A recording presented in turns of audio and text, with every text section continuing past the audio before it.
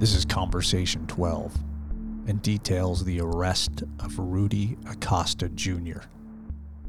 This arrest by Jerry and SOS is the touching of the third rail of Chicago politics because Acosta is connected to the most powerful politician in the city. Here's how it all went down. There was a circumstance that evolved that happened where Herrera and Hurley initiated a traffic stop on a van around Archer and Pulaski. And they stopped the vehicle. The vehicle was being driven by an individual named Rudolfo Acosta, but he went by King Rudy was his nickname. He was a Maniac Latin disciple, a self-proclaimed record producer, rap record producer. But he also had a front business where he would purchase homes with drug proceeds, flip these homes for a profit. He'd put a little money into them, make them look a little better than they did when he purchased them originally, and then sell them for a profit. So before he was pulled over, he was on your radar? You guys knew who he was? I did not know who he was. This was after the fact. All of this stuff was after the fact. The first time he was pulled over, this opens the doorway to understanding what he's up to. Yeah, because he would later tell us in the police station all of this, that he was a record producer, he flipped properties. So he was pretty talkative, admitted he was Maniac Latin disciple. But he said he left that alone because he was doing a rap business and he was doing flipping homes. I would later learn that he had other businesses, a glass installation business for automobiles and a rim shop. So Herrera and Hurley, we were working in the 8th District, a mission in the 8th District that night. They put a stop on this van. It was a custom van, conversion van. They called us over to location at approximately 49th and Pulaski and said they recovered a gun out of the vehicle. So they placed him in custody. And he gave us an address initially saying he lived with his sister around 46th and Avers, which was like a few blocks away. He said he lived there. We went over there looking for more weapons. We're told that the sister said he doesn't live here. He lives up on the north side. And he had a new townhome he had purchased. So we relocated up to that area looking for more guns and drugs. Went to the house. We went in without a warrant and searched. Are you doing this in the window of time from the moment you arrest him? You're interrogating him and he gives you these addresses. Are you in real time then going to these addresses, or are you waiting days thereafter? No, immediately. He did not provide us with his address for the new townhome that he lived with his wife and children at. We actually found some paperwork in a vehicle, gave us that location. So we relocated to that location. He's a gang member. He's got a gun in the vehicle. We're going to go to his house and look for more guns and dope. So we go to the house. It's a brand new townhome. Very nice. Everything in there is brand new, expensive. His wife is there. Not very upset, but concerned. He just wants to know what's going on with him. I said, well, he's in custody right now. He's got a gun. We're going to try to work something out. If he can come up with some better information, we'll work something out to flip him for something bigger. Once we're in the house, we see this guy is a pretty big time. I don't care if he says he's in a rap business or he's flipping houses. He's a gang member, and I know he's doing illegal stuff. So we find 5 additional firearms in the house. We did a warrantless search. We have him in a car. We go out and confront him with the 5 additional guns in the house. And then also, one of the guys I was working with, it might have been Herrera or Hurley, alerted us to the fact that there was a very large safe in the garage. So we went out and asked them, are there more guns in the safe? No. Is there any dope in the safe? No. I said, okay, well, we're going to get a warrant for it if you don't want to cooperate and open it. He goes, I'm not going to open it. I said, okay, that's fine. We're going to get a warrant. We're going to open it. Whatever's in it, you're going to get charged with. So all of a sudden, somebody shows up like within minutes, and the guy comes and approaches. He said, can I talk to you? I'm like, yeah, what's going on? It's a middle-aged guy. And he goes, that's my son. I said, okay. He identifies himself as Rudolfo Acosta. He said, I'm a retired fireman. I said, oh, okay. I said, all right, well, listen, here's what the situation is. We caught your son with a firearm. He has 5 additional firearms in the house. He's an admitted gang member. And he goes, yeah, well, that's what he used to do. He's changed his life. I said, okay, well, anything's possible. So we're talking, and the father mentioned, I work with Alderman Ed Burke. I'm one of his precinct captains, and I keep him straight, and he's turned out to be a good kid. I said, listen, I'll take your word for it. But the circumstances dictate right now that he has to go to jail because he was caught with a firearm on the street. He's got 5 additional unregistered firearms in the house. We're going to have to run his background and see if he's a convicted felon. So I told the father, I said, he's got a large safe in there, and we want to know if he has more guns or narcotics in there. So he said, can I talk to him? I go, well, you can't talk to him in private. You can talk to him in front of us. So he says, okay. So we open the car door, and he said to the son, he goes, what do you have in the safe? And he goes, Dad, I'm not going to give them permission to go in the safe. So I said, okay, well, we're going to get a warrant, and we're going to get into the safe one way or another. We got him with a gun, and we got 5 other guns. He's talking more, and then he says, well, and his father and him are next to each other, and he tells his father the combination. So his father, which I think the father had the combination to begin with, because, it was like a second, and then he walked away. Maybe he's good with numbers. I don't know. So we went in the house. The father punched in the code on the keyboard, and I told him to stand away from the safe, because if there's firearms in there, I don't want any mishaps. So I opened the door, and there was some jewelry in there, quite a bit of money. So I told the father, that's quite a bit of money to have in your home. Kind of arouses my suspicion that he might be involved in something that you don't know about. And he goes, well, I said, well, here's the deal. It's going to go into the station. You can follow us in there if you want, but we're going to take it into the 17th district, and we're going to get to the bottom of it and see how much is there and where he got it. If he has paperwork to prove it's his and how he obtained it, I said, that's going to go through the court system. We got in the station, there was $120,000 in cash. So we charged him with the guns. We notified organized crime narcotics. They sent somebody out from narcotics to interview him. They had a narcotics dog come out and sniff the money. But like I've told you before, any money, including any money that you have on you, there's money that Joe Biden could be walking around in his pocket. It's going to hit positive on narcotics dog. That's just a fact. So the money was confiscated. He got a receipt for it, and he got a court date for the guns. His demeanor was good. He never got smart with us, never tried to fight with us or anything. So we took him in. After a little while, it changed in the station. He started threatening us. We're going to have a problem. You don't know who my dad knows. And I said, well, your dad already told me he worked for Ed Burke.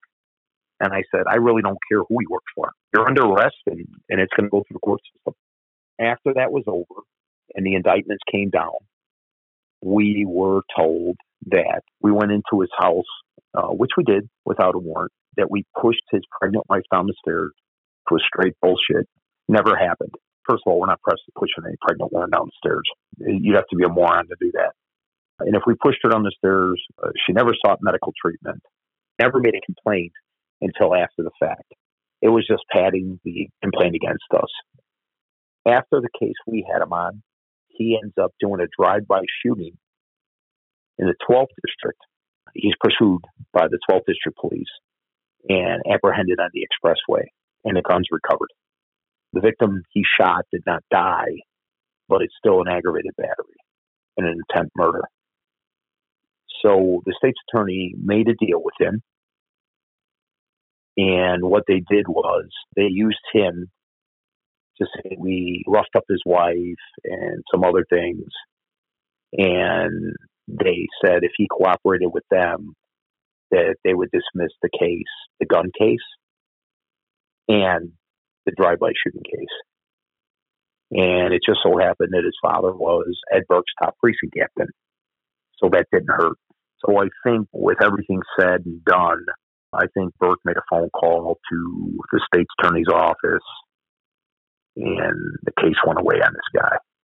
His case went away because he turned on you guys? That's correct. So the state was using a guy who is I don't know if at this point he's convicted, but he's busted in a drive-by shooting. Yeah, and he has other arrests. Yeah, he's got a rap sheet, but they are taking his word.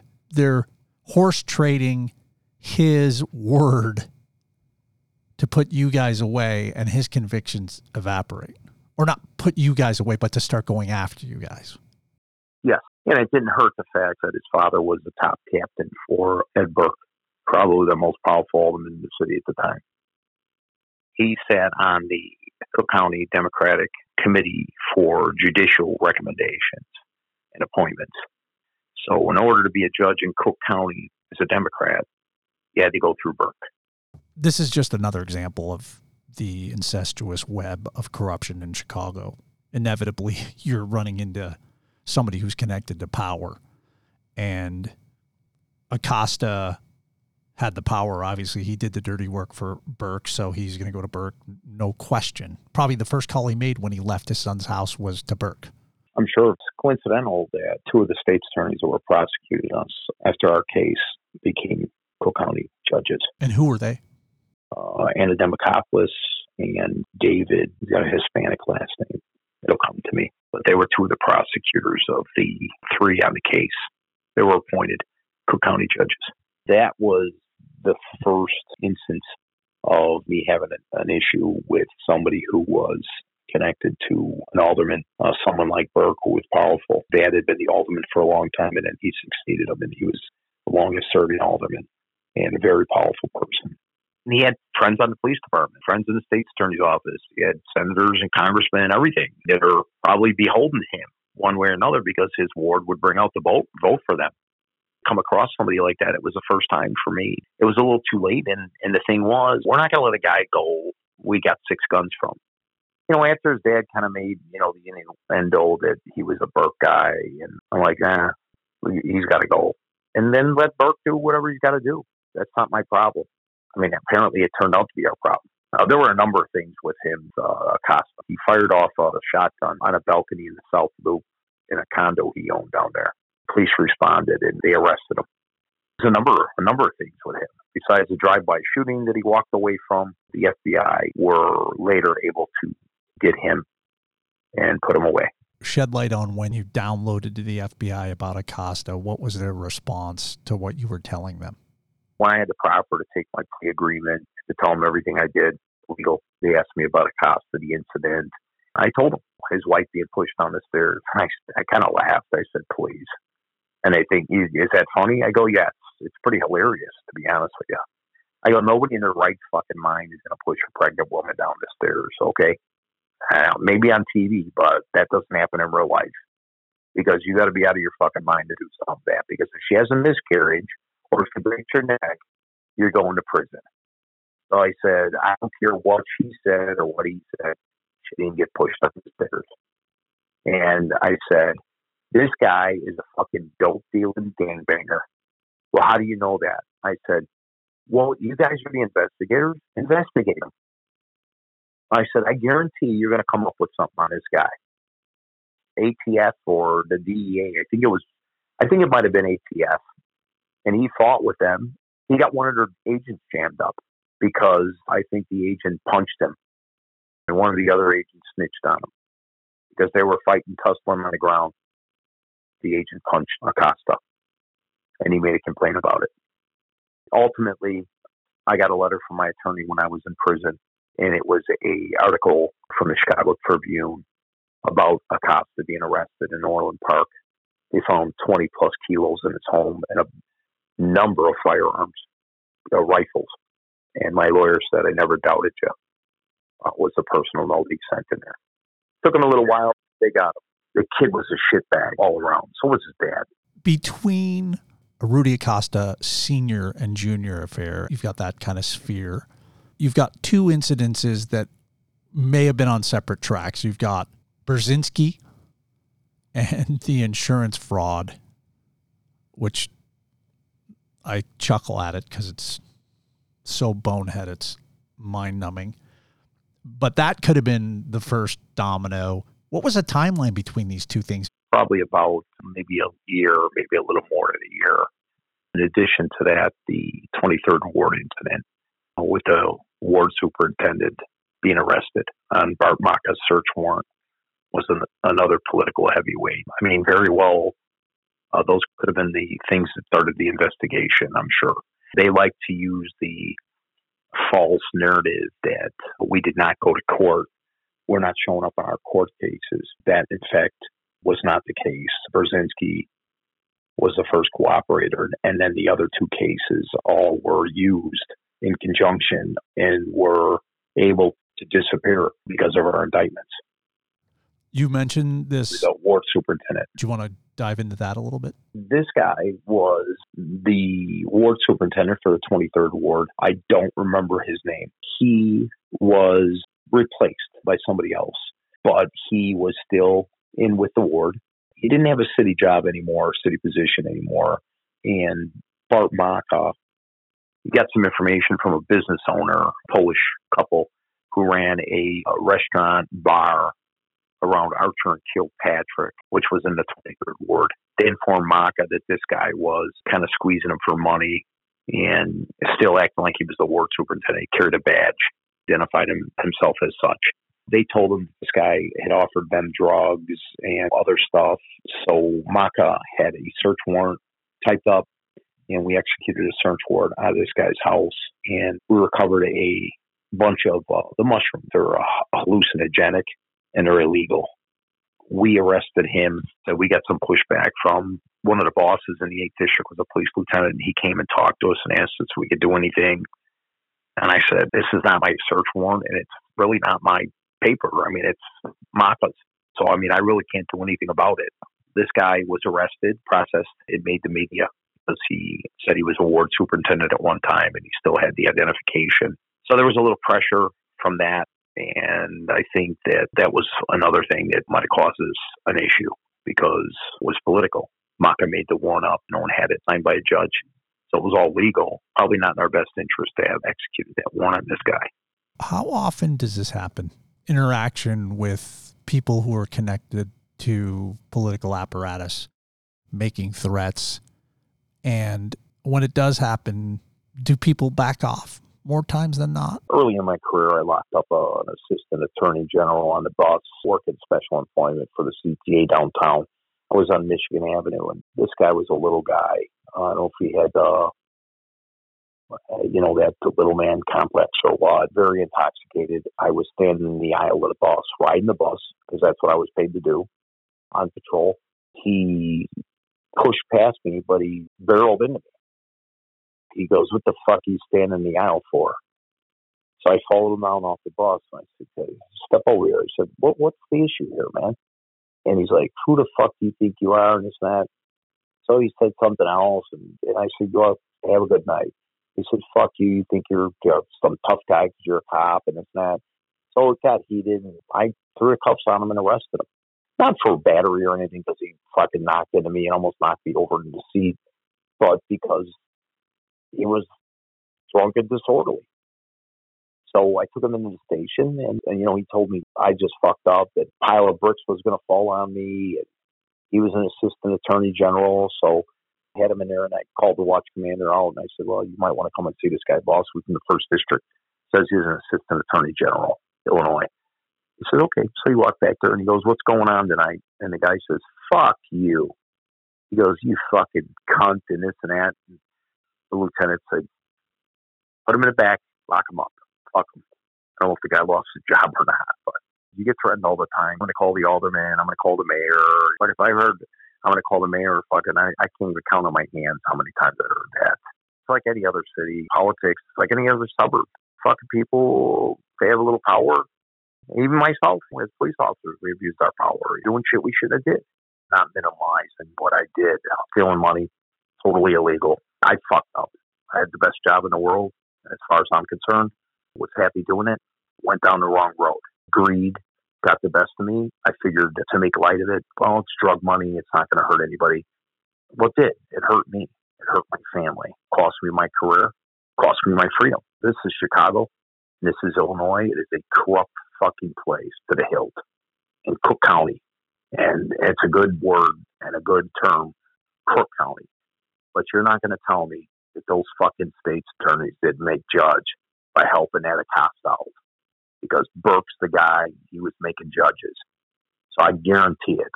I guarantee that those people got rewarded. You're not going to tell me that this fucking thug gangbanger and his father didn't go and whine to this guy. Because that was their guy. And that's the way shit works in this city. So I'm sure he made some phone calls or met with somebody to put a word in somebody else's ears. Do you think they gave a fuck about a bunch of gangbangers they said we were going out there and robbing innocent people and regular people. That's a fucking lie. That is a farce. The whole fucking deal that was the biggest joke I've ever heard. I never stole money from anybody who was a decent working person. Never. These guys were all fucking gangbangers, all dope dealers. Does it make it right? No. But they try to embellish on it and say, oh, this rogue group of officers, they were stealing from innocent people. Really? Who the fuck were the innocent people? Every one of those people were tied up in narcotics. Or they were gangbangers. One article wrote about me that said that we raided an old woman's birthday party, a grandmother's birthday party. Oh, yeah, it was a grandmother's birthday party, but it was being run by her grandchildren, and the fucking grandchildren, the boy side, they were all 2-6 gangbangers, and we fucking recovered a shitload of guns and dope out of that house that night. So, yeah, okay, it was grandmother's birthday party, but oh well. It wasn't some fucking innocent lady fucking having a party with her 60 or 70 friends that were in their 80s and 90s. A bunch of fucking thug gangbangers were there with long guns. We found semi-automatic rifles in the house, a bunch of dope, and we fought with those fuckers. Everybody went to jail, including grandmother. And everybody went to jail that night except for the dog, because everybody was fighting with us, jumping on us, biting us. So, oh well. You can write anything you want. The fucking newspapers are garbage anyway. I mean, they're one-sided. Another lady said she knew me and she knew I would go looking because I would go looking to steal cocaine. Well, that's pretty funny because all the cocaine I recovered went to the police crime lab. I would be a millionaire, Neil, these days if I sold those drugs. Millions and millions of dollars. It is what it is now. I can't change the story. And this is Chicago, and if you know the right people, cases can disappear. We've seen that in the past. They painted me as the most corrupt police officer in the city's history. Okay, if that's what they want to say. But all the guns and drugs were turned in. And I didn't murder anybody. And I wasn't putting false cases on people. I didn't imprison people falsely. So if I was the most corrupt police officer, oh, that's a pretty low bar. So why do these three things feel like they were woven together? All the fucking gangbangers and the shitbags didn't make a difference. But when you start ruffling the feathers of people who have some type of political clout, that's going to hurt you and make a difference. Because that's when something's going to happen. And I think that's what happened. We fucked up and fucked with the wrong people. Okay, I want to pause here for a moment and talk about Ed Burke. The conversation that Jerry and I are having was recorded in September of 2023. Ed Burke had been indicted and was awaiting trial for 2.5 years, I believe. Because of COVID, his trial continued to push. But just last week, he was convicted on 13 of 14 charges. And let me read from the Chicago Tribune. This is Ray Long, Jason Meisner, and Megan Krapow. Former Chicago Alderman Ed Burke's verdict stands out in long arc of city council crooks. Generations of Chicagoans accustomed to grimy politics might view former Alderman Ed Burke's federal racketeering conviction last week as just another case in a long conga line of crooked aldermen. But Burke was the undisputed Democratic kingpin. He not only set a record for serving 54 years in the city council, but he departed in May as the last alderman who rose to power in the era of Mayor Richard J. Daley's vaunted Democrat machine. And as such, his downfall will reverberate in City Hall history. Days after a federal jury convicted Burke on all but one of the 14 counts against him, friends and foes alike remain stunned that Burke, who was once viewed as untouchable, is now a convicted felon. Found guilty by a jury of using his public position to leverage property tax appeal business for his law firm, Burke, who turns 80 on Friday, is looking at a potential long term in prison. The pre-Christmas verdict also capped a year of extraordinary public corruption victories racked up by federal prosecutors in cases arising from a sweeping investigation of ex-Illinois House Speaker Michael Madigan, the once all-powerful state Democratic Party chairman. Burke's conviction, And Madigan's upcoming federal corruption trial marked the end of an era for the two legendary Southwest Side Democrats from neighboring wards who long held almost unchecked political power. In addition, the jurors on Thursday did far more than topple Burke, a stalwart political figure with old-school connections and a wife, Anne, who was once the Chief Justice of the Illinois Supreme Court. They did what very few of his fiercest political enemies could ever do. They humbled him. The article goes on. This is a fine point about Ed Burke, his power, his corruption, and now his conviction at 80. Let's transition from Burke to the Acostas, Sr. and Jr. Jerry discussed Jr. and his legal issues and run-ins with the law once Jerry went to jail. That's the mid-2000s, 2006, 7. But Rudy Acosta Jr.'s issues and involvement with the FBI and the state's attorney's office continued on all the way up till September 2023. And I'm going to read from this article in the Chicago Tribune. This is dated September 19th, 2023.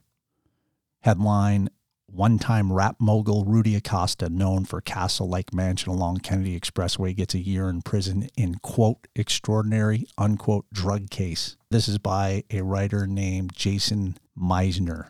Rudy Acosta III, a one-time gangster rap impresario and real estate mogul known for the castle-like home he built along the Kennedy Expressway, was sentenced to 1 year in prison Tuesday for trafficking hundreds of kilograms of cocaine before flipping and helping prosecutors build cases against his suppliers. The sentencing before U.S. Judge Robert Gettleman wrapped up an extraordinary legal saga that began nearly 8 years ago when Acosta was arrested and accused in a dramatic court hearing with threatening to kill the wife and children of a courier he thought had stolen his cocaine. Later, Acosta made the dangerous decision to cooperate against figures with connections to Mexican cartels, an effort so sensitive it had to be kept from his then criminal defense attorney out of the worry the information would be leaked on the street, according to records and court statements.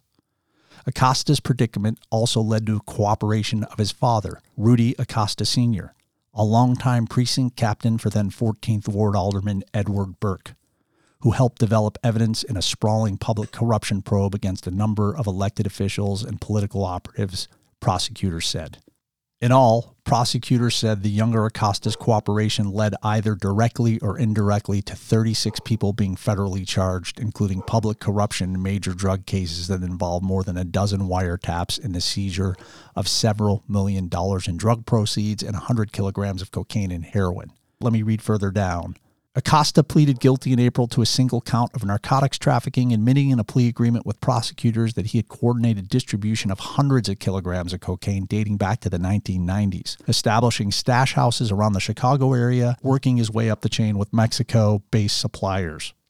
Acosta's lawyer, Lopez, posted on social media that the Acostas were, quote, a family of rats, unquote, and said Acosta, quote, was a Satan disciple who turned informant on other folks in his circle, unquote. Quote, King Rudy turned into Fruity Tooty Rudy, unquote, Lopez wrote. Lopez's wife, Lisa, represented one of the co-defendants in that trial.